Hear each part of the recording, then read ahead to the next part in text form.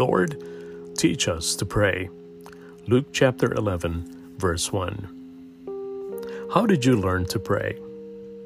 When we stop to think about it, we likely come to this conclusion. Loved ones showed us how to pray. We may have learned from them by praying with them, by asking questions about prayer, or by hearing sermons about prayer. The disciples of Jesus wanted to learn how to pray. One day, a follower of Jesus asked him, Lord, teach us to pray. And Jesus responded with a brief, easy-to-learn prayer that has become known as the Lord's Prayer. This beautiful prayer has become a favorite of the followers of Jesus throughout the centuries.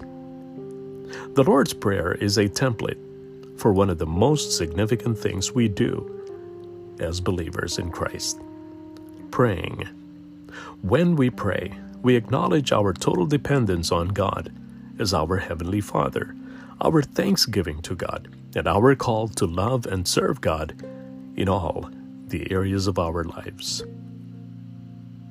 May we learn to develop a deep commitment and passion for communicating with our Heavenly Father and for loving and serving Him every day. Let's pray.